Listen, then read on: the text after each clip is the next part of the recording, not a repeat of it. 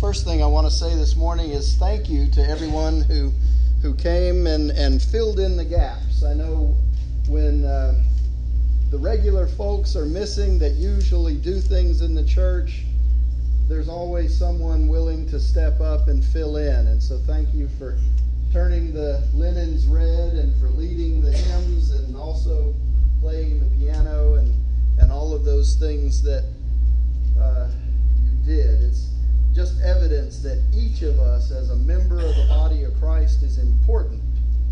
And there's not one of us who isn't missed whenever we can't do what it is we normally do. That being said, I'd just like to offer that during our time of intercessory prayer, we will lift up Melody and those that are traveling. It's important that we keep them in our prayers as they are on their journeys. This morning I want to talk to you about the Holy Spirit because it's Pentecost Sunday. You might recall last week we discussed the ascension of Jesus in the first chapter of Acts, that Jesus had told the disciples to remain in Jerusalem so that they would receive the promise of the Father, that they would be baptized with the Holy Spirit. And then on the Mount of Olives, as the disciples stood gazing up into the sky after Jesus had disappeared into the cloud, the two angels came and settled by them and said, "Men of Galilee, why do you stand looking up toward heaven? This Jesus who's been taken up from you into heaven will come again in the same way as you saw him leave." And so they did what they were asked to do. They returned to Jerusalem and they went back to the upper room where they had been staying, and they remained there waiting for the fulfillment of the promise that Jesus had spoken of. They waited for the promise of the coming of the Holy Spirit. Which brings the question, have you ever been promised something that you then had to wait for it to come? What do we do when we're waiting for something to come to us that has been promised to us? Do we wait well? Do we wait passively? Do we wait actively? Do we wait constructively? Or do we wait destructively? How do you wait when somebody has promised you something and it takes it a little while to come to fruition? See, it reminds me before Angela and I got married, when I realized that she was the one that God had for me, and she realized what a great catch I was,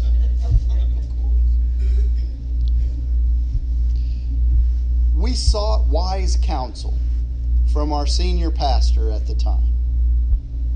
And we went through several months of pre-marriage counseling so that we could be prepared for what was coming next. Not the wedding, but everything that comes after the wedding. And waiting was not easy because we both knew what we wanted. We both knew what the goal was. But we also wanted Christ to be at the center of our life together. And so we knew we had to wait on God's timing. We knew we had to do the preparation before the rest of our lives. Now, I have to admit that it was both a wonderful time. Gene's shaking his head, he knows. It was both a wonderful time and a difficult time.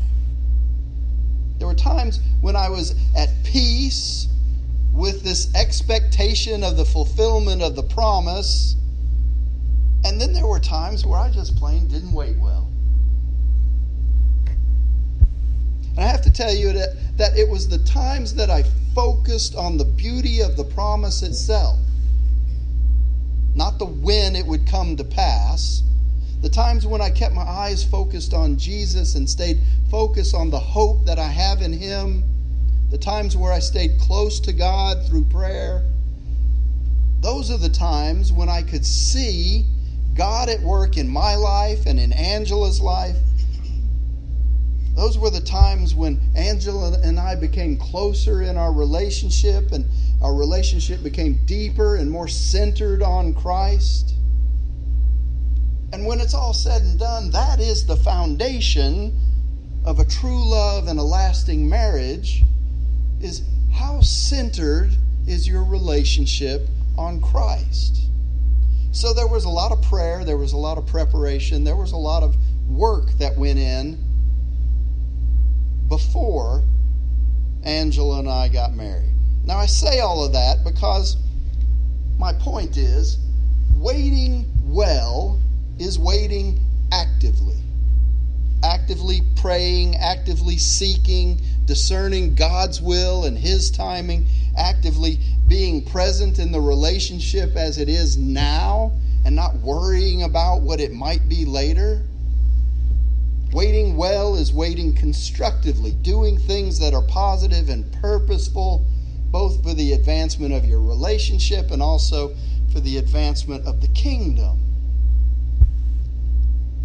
It's a time for building up our relationship. It's a time for building your relationship both one to another as Christians, but also one-on-one with Christ. And so the disciples, as they were in the upper room for those 10 days after the ascension, 50 days since the resurrection, they decided to wait well. Now, if you've seen the disciples' track record, it's really an amazing miracle in and of itself that they chose to do as they were asked.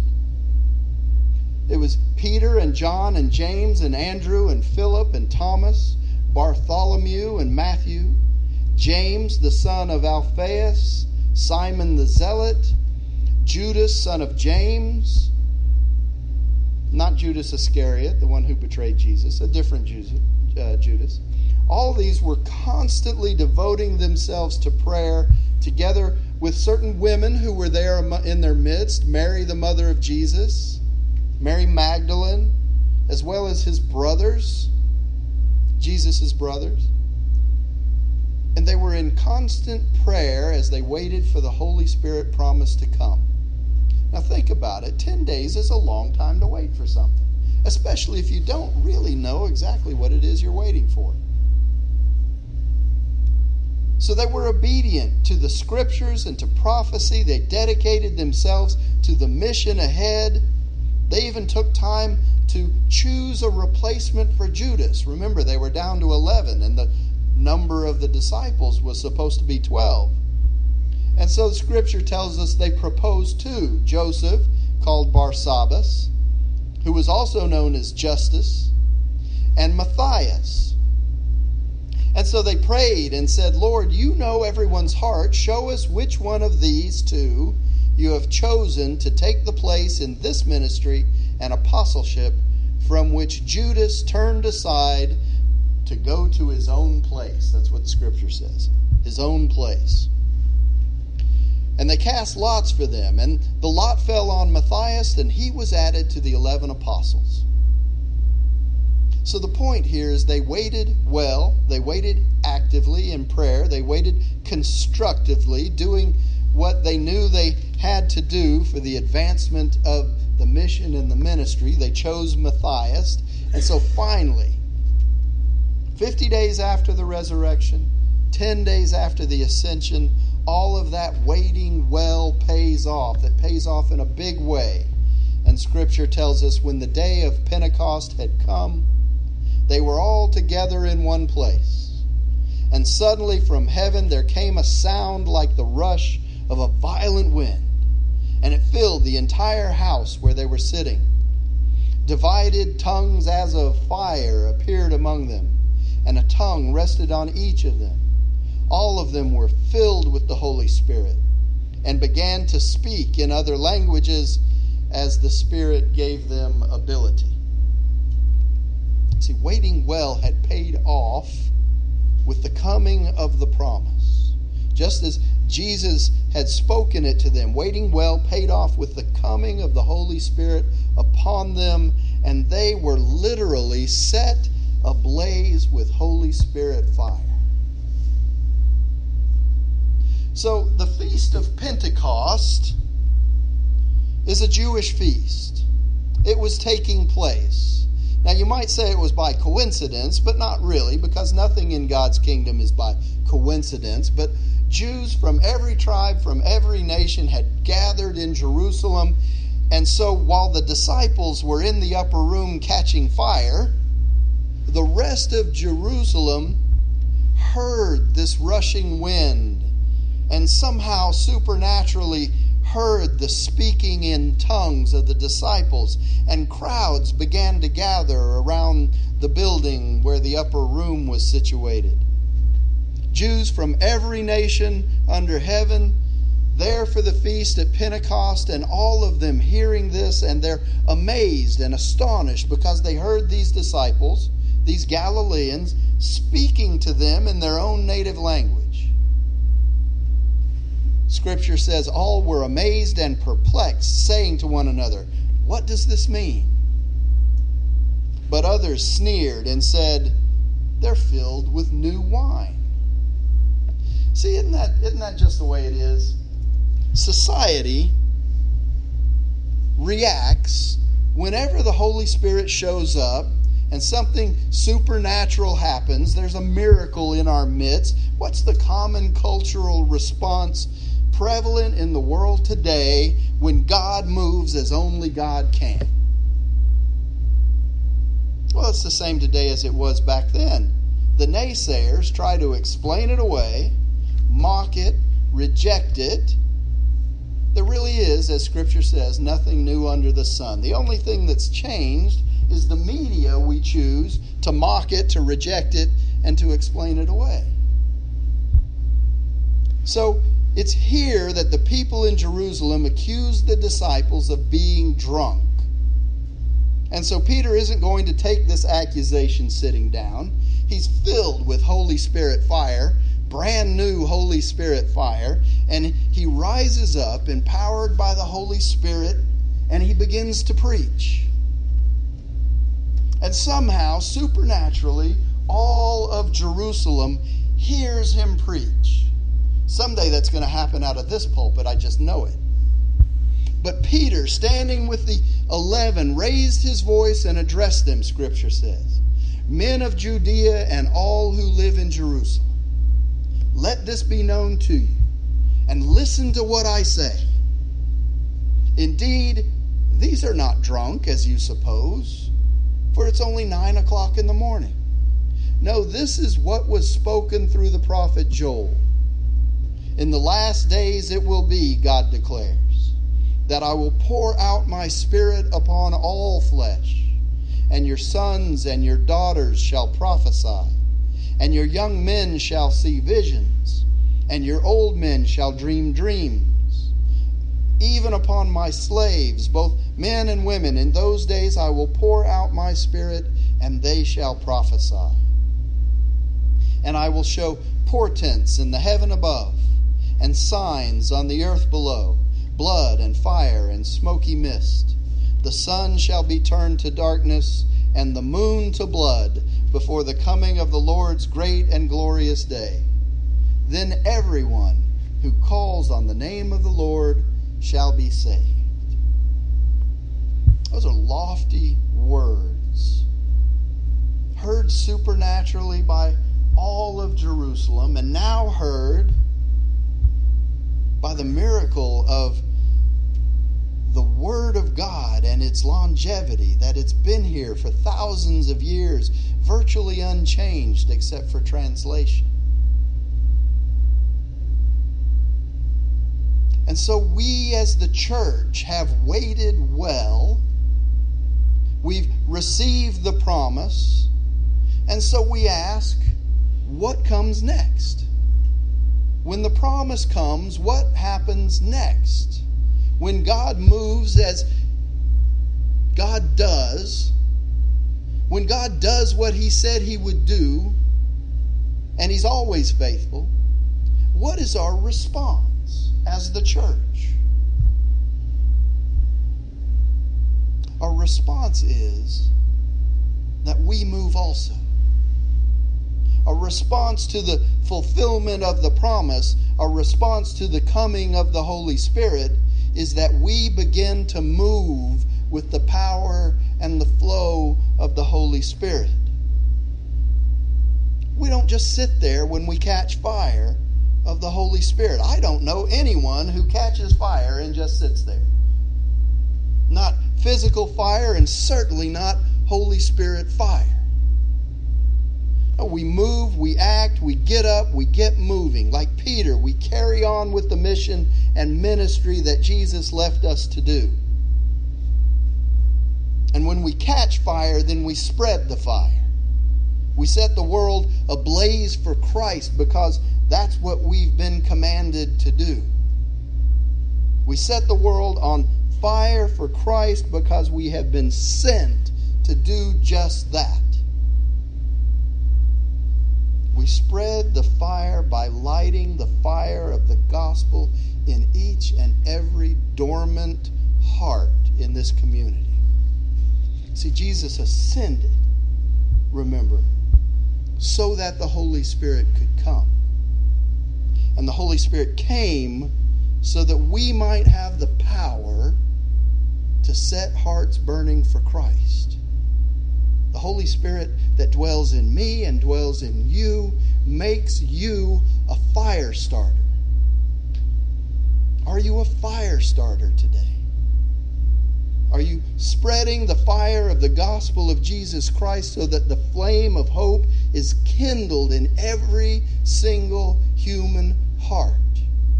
In every tribe, every nation, starting right here in Shepherd. Why is that important? Well, it's important because just like Peter said, everyone who calls upon the name of the Lord will be saved. People need to know so that they can call on His name. People need to hear the gospel so that they can respond and be saved. As ministers of the faith, it's your calling and my calling to carry that gospel message to the people. It's our mandate to spread the Holy Spirit fire. And so you are fire starters. You're the flame bearers.